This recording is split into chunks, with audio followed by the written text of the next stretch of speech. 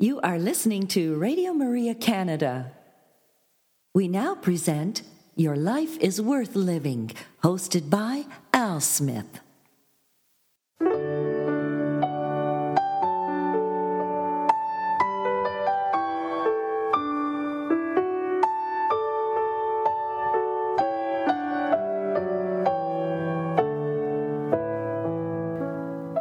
Hello, Radio Maria family, and welcome to this week's edition of Your Life is Worth Living. Reflections from the Venerable Archbishop Fulton J. Sheen. For over 50 years, Archbishop Sheen captivated audiences on both radio and television. Millions tuned in each week to hear his messages of hope and encouragement. On this week's broadcast, we will share a few of those reflections with you. And so we'd encourage you to sit back and relax and enjoy one of the greatest communicators of our time, the Venerable Archbishop Fulton J. Sheen.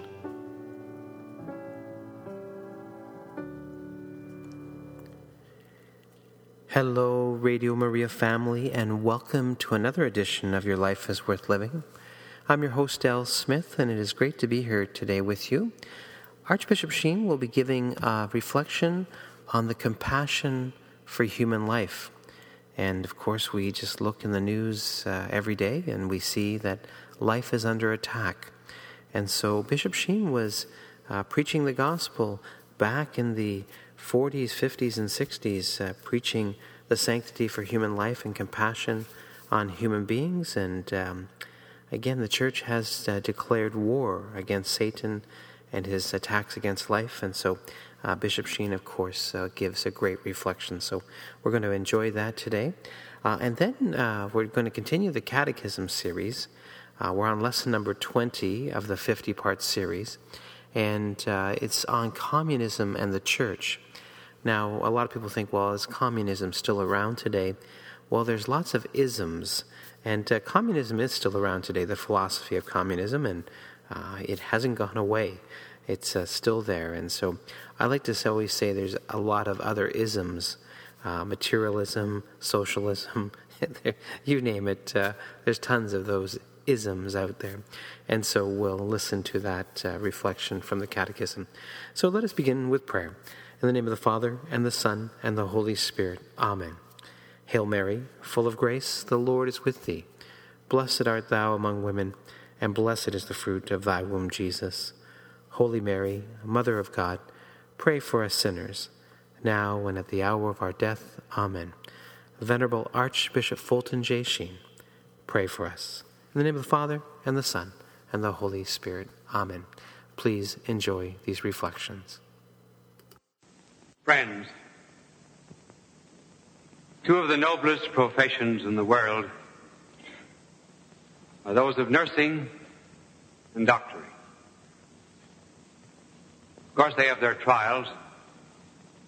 I know of one little boy who was listening to all kinds of television shows, reading detective stories, and particularly those crime stories on television, dum-de-dum-dum.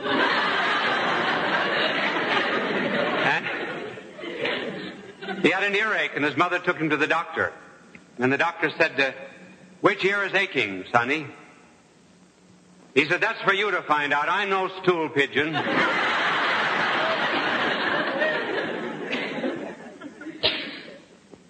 And then, of course, the psychiatrists have their own. Very often when people go in to see a psychiatrist, they think they're crazy, and when they come out, they think the psychiatrist is crazy. I think Irving Cobb once said that a man reaches middle age when he begins to exchange his emotions for symptoms. Well, whatever be the characteristic of middle age, may we more seriously tell you, first of all, the characteristics of a good nurse and then of a good doctor. A nurse, if she is to be truly noble, must have three things. They're going to be mad at me for the first one. They're going to be all cut up. The first, every nurse should have an incision. Second, she should have cheerfulness. And thirdly, a sense of the invisible.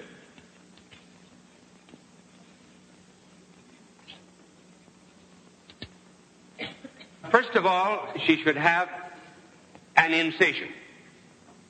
Why? In order that she might properly appreciate pain. Now, it isn't necessary, of course, for every nurse to have a physical incision. Probably a mental incision would do just as well, so long as she appreciates the sufferings of others. It's easy enough to communicate ideas. For example, I can communicate to you the idea that 2 and 2 make 4. But you cannot communicate a toothache. If one is to know what a toothache is, one must have it. And that is the great advantage of having gone through pain. One can appreciate the suffering of others. There's a world of difference between pity and compassion. Pity is an aristocratic virtue. It looks down on others. Compassion is a democratic virtue. It shares suffering and pain and feels it as its own. There will then be no professional coolness in the nurse, but an entering into, if possible, the agony and the pain and the fevers of others. That will be a first characteristic, and then a second characteristic will be cheer. There is nothing that so much contributes to the longevity of sickness as the long face of a nurse.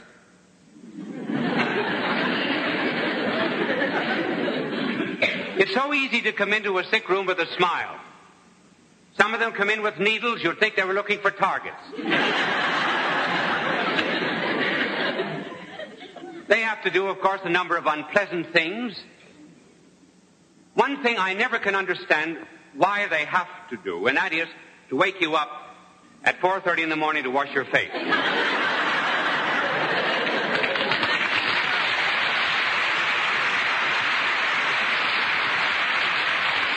Some of them will shake you at 4 o'clock in the morning and say, "Did you sleep well?" And one of the reasons for cheerfulness is, of course, in order really to help the patient. It's so easy to be kind to others and full of gladsomeness. Tolstoy tells the story of a shoemaker who was on his way home one day in St. Petersburg, and he passed a church door, and he saw a beggar in the church doorway, and he invited him to his home. And when he sat him down to table, whenever the wife complained and growled that the husband had brought home this stranger, the stranger's face seemed to wrinkle. And he got older and older. And whenever the wife was kind to him and offered him food, he became much younger, almost like a child. It developed that the stranger was an angel and could live only in the atmosphere of kindness. And that's the only way that patients can ever live, too, in an atmosphere of good cheer. Now, you take my own angel. When I pay his dues in Theatrical Union number 1, he almost gets so small and so youthful and so cherubic that he can hardly fly.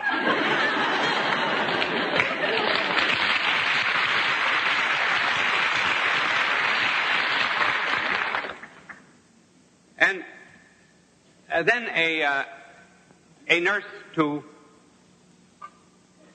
if I have time, I do not know whether I will have time to develop all of these points. I might also add, though, that she has a sense of the invisible. By the sense of the invisible is meant that a real nurse will try to gain merit out of her profession. It's one of the easiest professions in the world to do good. And when one sees the sick, from a truly religious point of view, it will not be just a patient in room 204. Our blessed Lord said, "I was sick, and you visited me. I was hungry, and you gave me to eat. I was thirsty, and you gave me to drink." You know, on the last day, the just, the nurses, the good nurses will say, when? When? When did we see you hungry and give you to eat? When thirsty did we give you to drink? When sick did we visit you? And he will say, when you did it to the least of these, my brethren, you did it unto me. Every fevered brow will be seen as a brow that was crowned with thorns, and every aching hand will seem to the nurse as one that has been pierced with nails. And every wounded foot will be one that was riven with steel. And every aching heart will be one that knew the unkind kiss of a lance. Then there's merit in it. Then it is a noble calling. And then they will understand who their patron is. The founder of the Red Cross, of the real Red Cross. Camillus. Camillus of Lelys. Born around 1550. Developed a hospital system. One of the first one to develop field ambulances. Always sick, and yet he cared for the sick all of his life. Founded a congregation of the sick. When he was born, his mother had a vision of her child. The child had a red cross on his breast. And there were children following her own child. And she thought that that meant that her child was to be a bandit. And these children were seeking his execution. Later on it developed that he was to found the real Red Cross, one with faith in it. He went back and discovered that Constantine, who saw the cross in the sky, also founded the Knights of the Cross.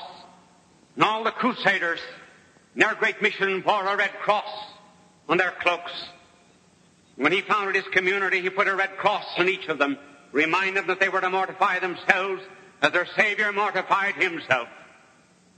One day he was afraid that possibly his organization was failing, and the Lord spoke to him and said, "Coward, go ahead. This is my work, not thine." May all who follow that noble profession understand the meaning of the Red Cross. Red, because it's sacrifice born of the love of God, and the cross, because it is love, the love of the Savior. And if that be the nobility of nursing, then a word about doctors and their great calling too. Doctors need not have incisions, but a doctor should have, first of all, reverence for personality. Personality, not individuality. There's a world of difference between personality and individuality. For example, this piece of chalk is an individual piece of chalk, but it is not a person. You go to the grocery store and buy oranges, you say, "This is a bad one, give me another one." A tube gives out in your radio set, you buy another tube. Unless you have an Admiral, then you don't have to buy one.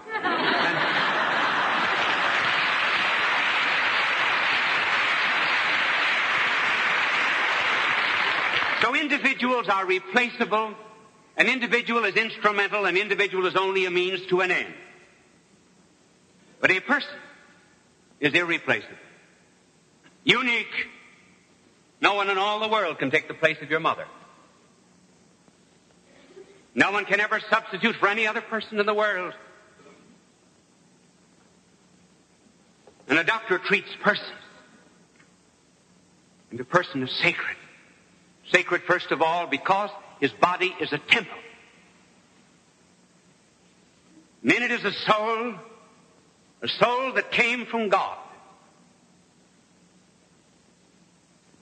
And that soul, and this whole personality is worth more than the created universe. What doth it profit a man if he gain the whole world and lose his soul? And that soul too was redeemed by the precious blood of the Savior. And therefore every single person in the world is sacred. And the dignity of the medical profession is that it deals with God's noblest creatures to relieve, as far in as is possible, the heritages and the effect of sin, which is pain and which is disease. Therefore, a good doctor, will always be opposed to this idea that was introduced by the Nazis. A terrible idea. It was called merciful killing.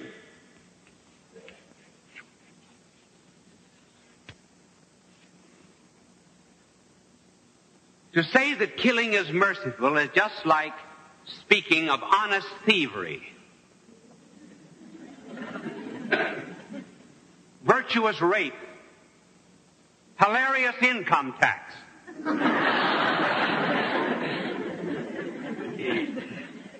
It's a contradiction in terms. In 1936,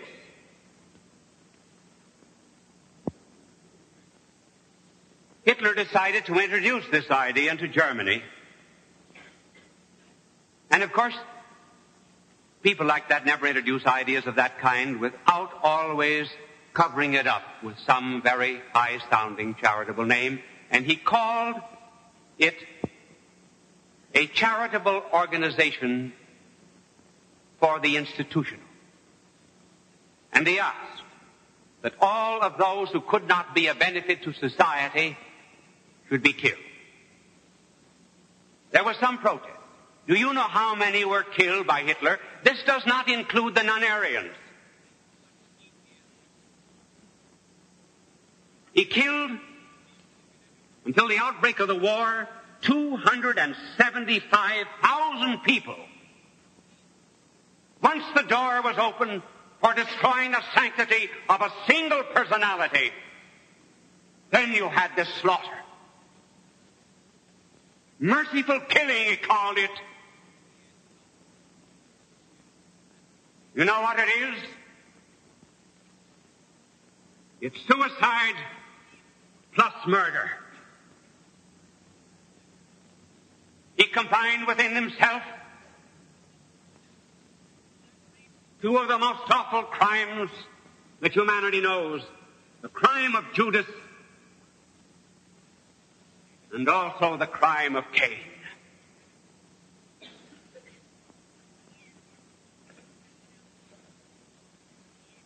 The doctors naturally rebelled against this idea, as all doctors in our own country would also rebel against it. And they would do so simply because they knew that there must never be any kind of legalized taking of a life. They say that this is justified on the ground that, well, happiness and suffering are incompatible. They are not incompatible. In some individuals, happiness and suffering are incompatible. But I have known some suffering people who are very happy. I think one of the happiest persons I ever met in my life was a leper woman in the Caribbean. As soon as I shook hands with her, full of radiant joy, I said, "You're very happy." She said, "There isn't a happier person in the world." Now, when people have nothing to live for, when they've forgotten their destiny and their real worth, then sometimes happiness and suffering are incompatible. Suffering can be a purgation. And then they say, well, this crime of Hitler is justified on the ground that these people are no longer useful to society. No longer useful? Then how about our veterans in Korea that have lost their arms and their legs? Are they not useful to society?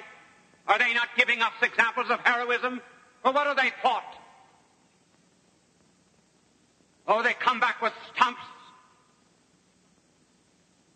They're reminding us that there are some things that are very precious in life and one must suffer for them.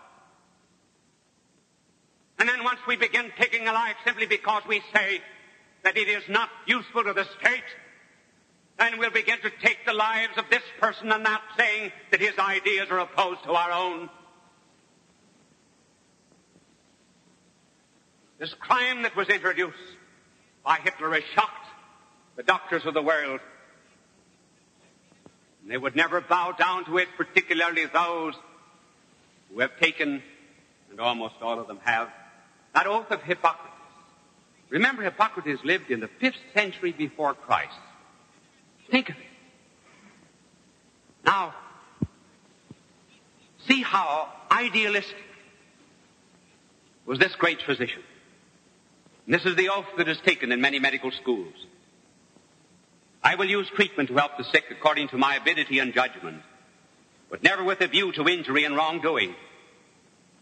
Neither will I administer a poison to anybody when asked to do so, nor will I suggest such a course. Similarly, I will not give to a woman a means to cause abortion, but I will keep pure and holy, both in my life and in my art. I will not use the knife, not even verily on sufferers from stone, but I will give place to such as are craftsmen therein. Into whatsoever house I will enter to help the sick, I will abstain from all intentional wrongdoing and harm, especially from abusing the bodies of man or woman, bond or free. And whatsoever I shall hear or see in the course of my profession, as well as outside of my profession, in my intercourse with men, if it be what should not be published abroad, I will never divulge, holding such things to be holy secrets. Now if I carry out this oath and break it not, may I gain forever reputation among all men for my life and for my art. But if I transgress it and forswear myself, may the opposite befall me. That's the physician 5 centuries before Christ. May it be the motto of those who have inherited a great Christian tradition.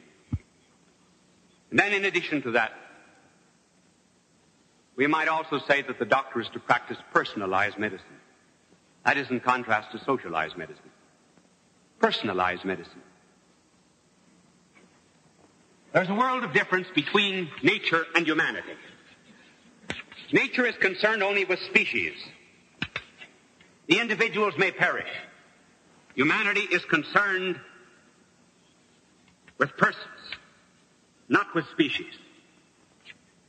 And thousands of ants perish. What is important according to nature is that the species survive. Hitler took over this idea and he says that what is important is that the Germanic race survive. And the individuals outside of that race are unimportant. The species alone matters.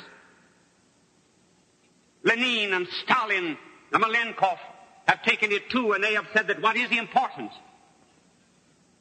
is the class. And all individuals outside of the revolutionary class are to be liquidated. They are saying that what is important only is social health, not personal health. That is not true. Social health is conditioned only upon individual health. And if a doctor would leave any patient simply because he could not pay for his care, or because he was apparently incurable, or for any other reason, in order to serve the abstract claims of society, he would be selling the past. Therefore, may the doctors realize that the greatest of all professions, one that was sanctified by our blessed Lord. Luke, who wrote the 3rd Gospel, was a physician. And Luke, describing the message of our blessed Lord, said that he sent out his apostles to preach and to heal. It was interesting that Luke, who always used medical terms such as for the needle he used the word baloney, meaning surgical needle, while the others used rophis, which only meant a sewing needle.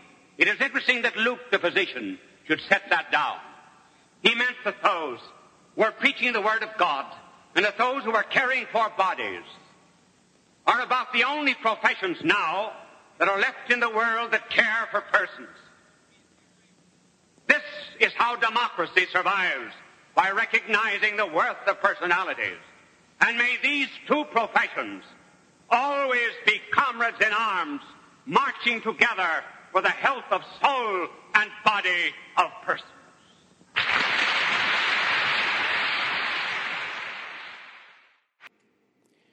Our sincere thanks to the Fulton J. Sheen Company, who has given us permission to share these broadcasts with you today.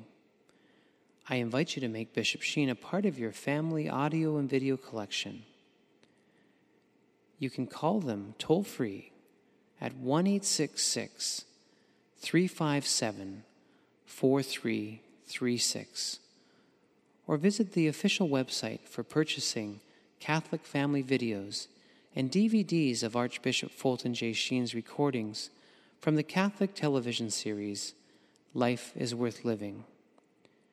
The web address is www.bishopsheen.com. You will find rare collections of Catholic family video recordings addressing a variety of topics such as morality, Mary the Mother of God, angels, Catholic holy days, and other faith-based subjects. So call toll-free today, 1-866-357-4336. Again, 1-866-357-4336. And on the web, www.bishopsheen.com. And on behalf of Bishop Sheen, God love you. You are listening to Radio Maria Canada. We now continue with the program, Your Life is Worth Living, hosted by Al Smith. Hello, Radio Maria family, and thank you for joining me for this hour of reflection from the Venerable Archbishop Fulton J. Sheen. I was very touched by that reflection on compassion for human beings. I think of the doctors and the nurses who bring a great deal of compassion. Many of us are aging, and those aches and pains are upon us. And boy, do we ever pray that we will have compassionate care in those times of suffering. So let us pray that the Lord will send good laborers into the harvest, these beautiful workers of great compassion, bringing God's love to those who are suffering. And so now let us continue our catechism lesson. We're going to have Bishop Sheen give us reflection on communism in the Church. And so I ask you to put your thinking caps on now and enjoy this lesson by the Venerable Archbishop Sheen. Peace be to you. Now there actually is such a thing in the world as authoritarianism. It is communism. What is the essence of authoritarianism? Well, I would say it was threefold. First, it subjects the mind to dogmas. 2, it makes fear the basis of obedience. 3, it destroys freedom of thought. Now, the Church has none of these qualities. It could not have them. Because remember that our blessed Lord lived in the midst of authoritarianism. The people among whom he moved were under the power of the Romans. Furthermore, all of the Pharisees were authoritarian. So when, therefore, our blessed Lord founded his church, naturally, he made it a bulwark against all forms of authoritarianism. Notice how he even contrasted his church and what would be likened to communism. He said, "You know that among the Gentiles, those who bear rule, lord it over them, and great men vaunt their power over them. But with you, it must be otherwise. And whoever has a mind to be first among you must be your slave." Now, how did our Lord save us in his church from authoritarianism? We're going to contrast here the three characteristics of communism with three characteristics of the church. First, our blessed Lord established a church in which, one, we do not obey a system, but a person. Two, in the church, the basis of our obedience is not fear, but love. And thirdly, in the church, freedom of thought is saved by reverence for the truth. Now let's take these up one by one. First of all, dogmas.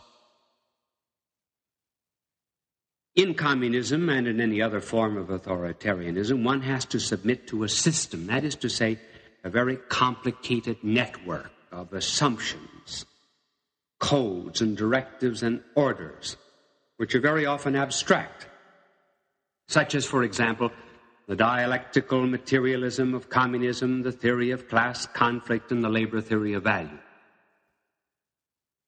But as Catholics, we do not subscribe to a system of dogmas.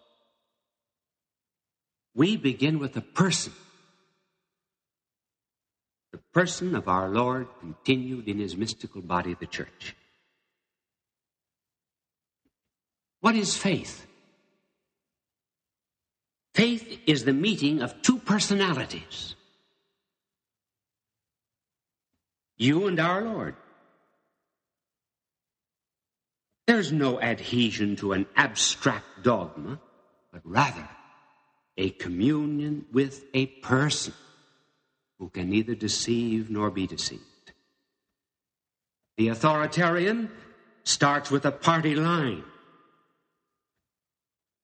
We start with our Lord, the Son of the living God, who said, I am the truth. I am the truth. In other words, truth was identified with his personality. Remember when you were a child? What did you consider your home? Just a sum of commands given by either your mother or your father? It was more than that, was it not? It was the love of their personalities. Our faith, then, is first and foremost in Christ, who lives in his mystical body, the church. It is only secondarily in the explicit beliefs. If our blessed Lord did not reveal them, we would not believe them. If we lost him, we would lose our beliefs. He comes first. Everything else is secondary. There is no doctrine, no moral, no dogma, no liturgy, no belief apart from him. He is the object of faith. Not a dogma. For example, there is a kind of a dogma, we might call it that when a young man loves a young woman, he should give her a ring when he becomes engaged to her.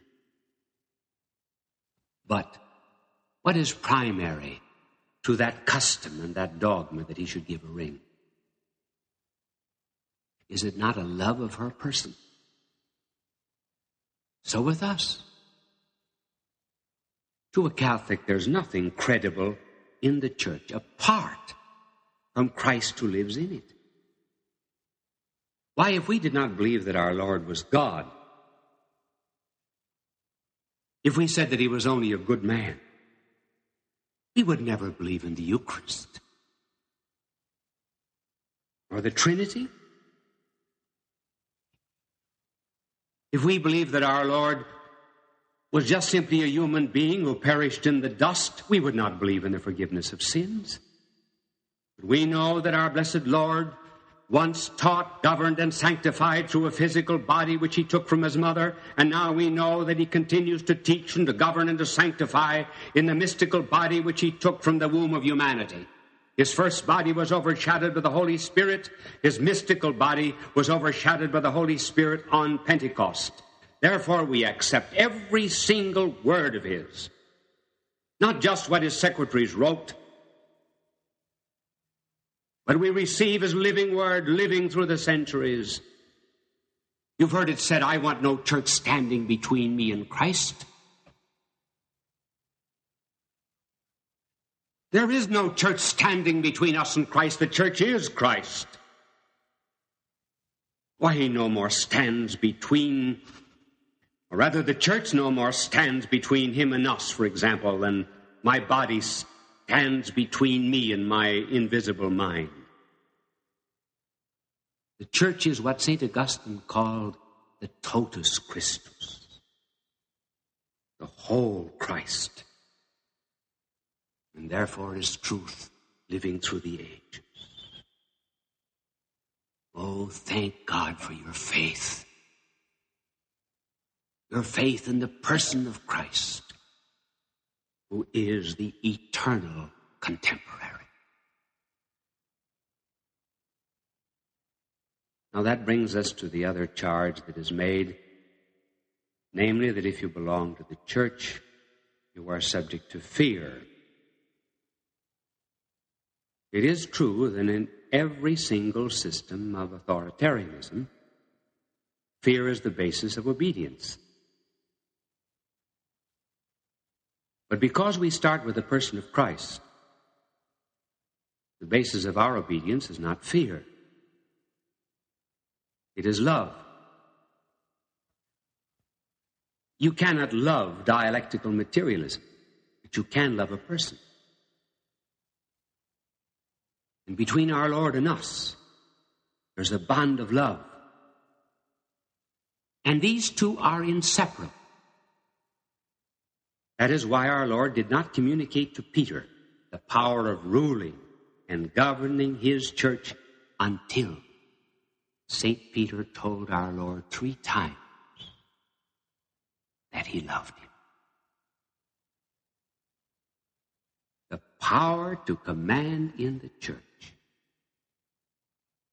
comes only from obedience to Christ.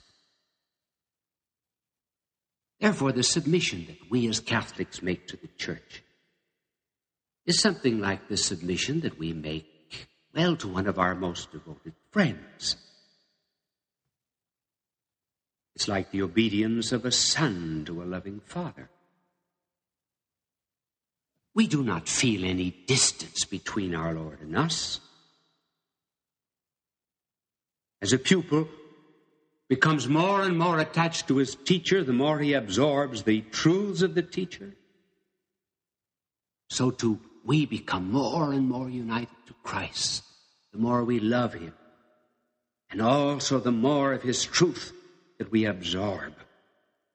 The more we know our Lord, the more we obey the truth manifested through his church, the less we fear. That is why Scripture says, perfect love casteth out fear. The more his truth is ours, the more we love him. And when we fall away from the faith, God forbid, it is not like falling away from, the love of a book or a song or a trinket. It's falling from a friendship. It's falling from love. I really cannot imagine anything more cold and more enslaving, more paralyzing to human reason, more destructive of freedom than that thing to which millions of people are prostrating themselves every day, namely the terrible anonymous authority of they. They say they are wearing green this year. They say that Catholics adore Mary. They say that the hair will be worn shorter this year. They say that Freud is the thing. Who are they? Countless slaves and puppets are bowing down daily before that invisible, tyrannical myth of they. No wonder dictatorships arose to personalize that terrible slavery. These millions will not accept the authority of Christ who rose from the dead, who continues to live in the church. We know whom we obey. They do not know whom they are obeying. They cannot point to the persons or to the object behind that terrible anonymous they. But thank God we know. We obey our Lord in the church. The very negative proof of the fact that it is love that binds us is in the thousands and thousands of letters that I have received in the course of years from persons who have fallen away from the church or who are outside of it because they entered into a second or a third invalid marriage. All of these letters express invariably a great unhappiness on the inside, a boredom, an ennui, a disgust, and an anxiety. Not because they have broken a law, but because they have broken a bond of friendship with the Sacred Heart. Their loneliness also bears witness to the truth that when there's no person to love, there's no certainty. There's only subjection. When there's the love of Christ, then love begins to believe everything.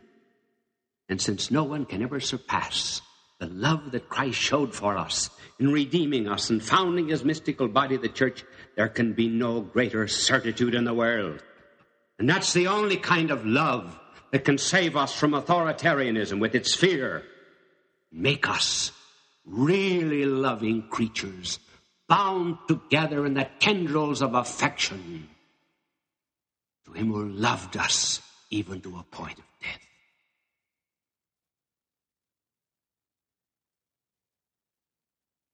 Now that brings us to the third point.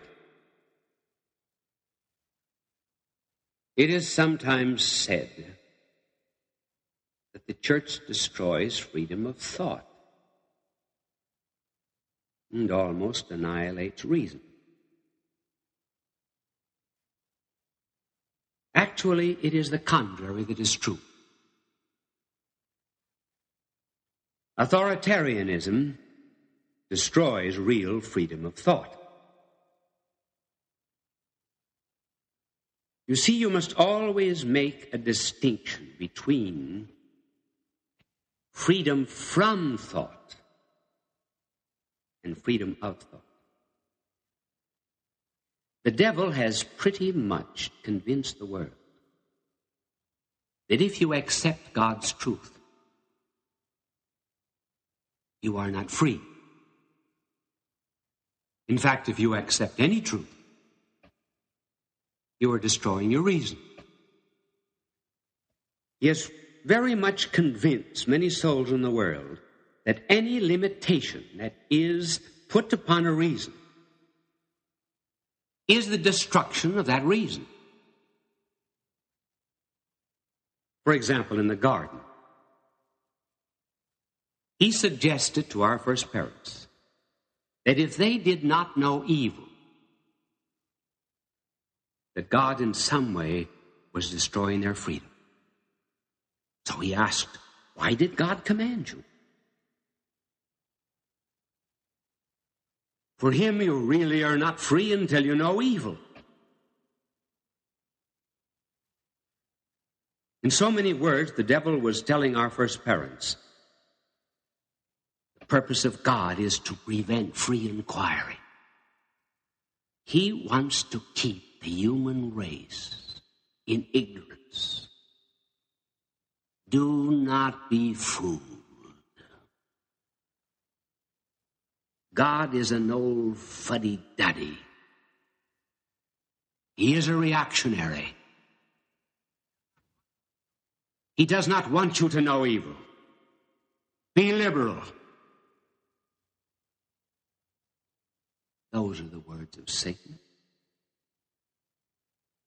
So God is made to appear as the enemy of truth, in just the same way that a father who refuses to let a son, 5-year-old son, have a shotgun is said by the son to be denying freedom. So to the devil, to continue to be loyal to one wife, or to a country, or to truth, is a mark of slavery and a want of freedom. Let us analyze that assumption. Is it true that the more you subscribe to divine truth, the less free you become? Well, before I went to school, I was free to believe, for example, that Shakespeare was born in 1224.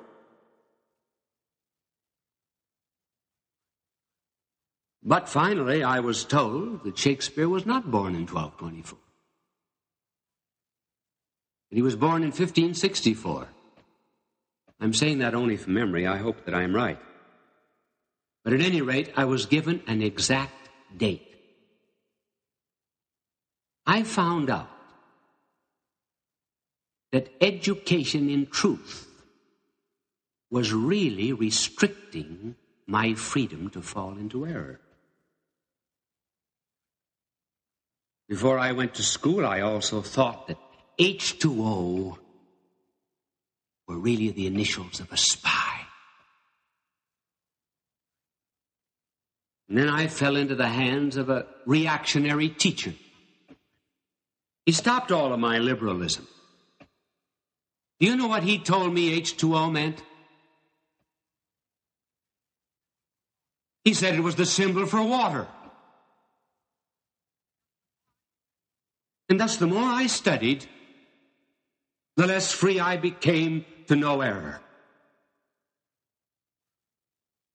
What the world forgets, really, is that freedom is a world that is very much abused. We want to be free from something only for the sake of something. For example, I want to be free from communism in order to perfect my soul. I want to be free from hunger in order to develop the body that God gave me. I want also to be free from fear in order to be free for love. You notice that freedom from something is always a freedom for something. What's the use of being free from anything unless we know the purpose of freedom? I heard once of a rich man who went up to a taxi driver, and he said to the taxi driver, "Are you free?" The taxi driver said, "Yes, I'm free." And the rich man left shouting, "Hurrah for freedom!" It was nonsense. Simply because the only reason of being free from something is to be free for something. Freedom, therefore, is not liberation from the truth. It is rather the acceptance of a truth. When are you really most free? When you know the truth about anything. For example, you are free to draw a triangle on condition that you give it 3 sides and not 33. You are free to draw a giraffe if you draw it with a long neck. If you do not obey the truth and the nature of a giraffe and you give it a short neck, well, you find that you're not free to draw a giraffe. You are free to drive your automobile in traffic on condition that you obey traffic laws. You are free in the law. You are free in truth. You are free to pilot a plane on condition that you respect the law of gravitation. and you acknowledge the truths of aviation. Now, that's what our blessed Lord meant when he said, the truth will make you free. Now, our truth, therefore, in the church is a truth that has come down to us from Christ. And it is a truth that really is so very, very noble that when we begin to wander away from it, we lose our way. There's a tremendous satisfaction in having a map. And that is what the truth of Christ is like in the church. We may get off the road. We may get off it by sin. We may get off it by error. But as long as we got that map, we can get back on the road. There are indeed some people, once they get off the road, they tear up the map. That's a still greater tragedy. The church, too, really is very wise because it always teaches us both sides of a question. I taught philosophy in a university for 25 years, and I noticed that anyone and everyone who taught in the university always knew both sides of a question. For example, everyone in the Catholic university where I taught, everyone knew the opinions of the modern world in any given subject. In philosophy, for example, we knew Marx and Sartre and Heidegger, Jaspers and Freud and the like. But do you think that the teachers in secular universities knew anything about Christian thought? They know only one side of the question, not both. Look at the papal encyclical on communism.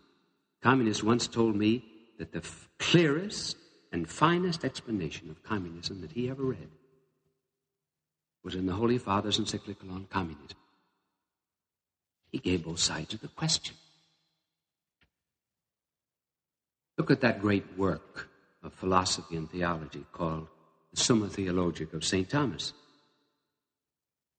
Every single question that great mind teaches begins with a doubt and a difficulty. Then he answers. We know both sides of the question. Those outside the church know only one side. And frequently, it's the wrong side. Our freedom, therefore, is not an independence of truth, but rather dependence in love. That's the joy of being a Catholic. Perhaps I can make it clear with this analogy. On an island in the sea, there were children. Around the island were great high walls. Inside of those walls in the island, children sang and danced and played. One day some men came in a rowboat to that island. They were reformers. And they said to the children, "Who put up those walls?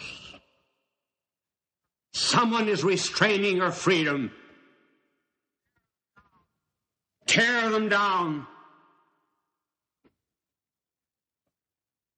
And the children tore them down. Now, if you go back, you will find all of the children huddled together in the center of the island, afraid to play, afraid to sing,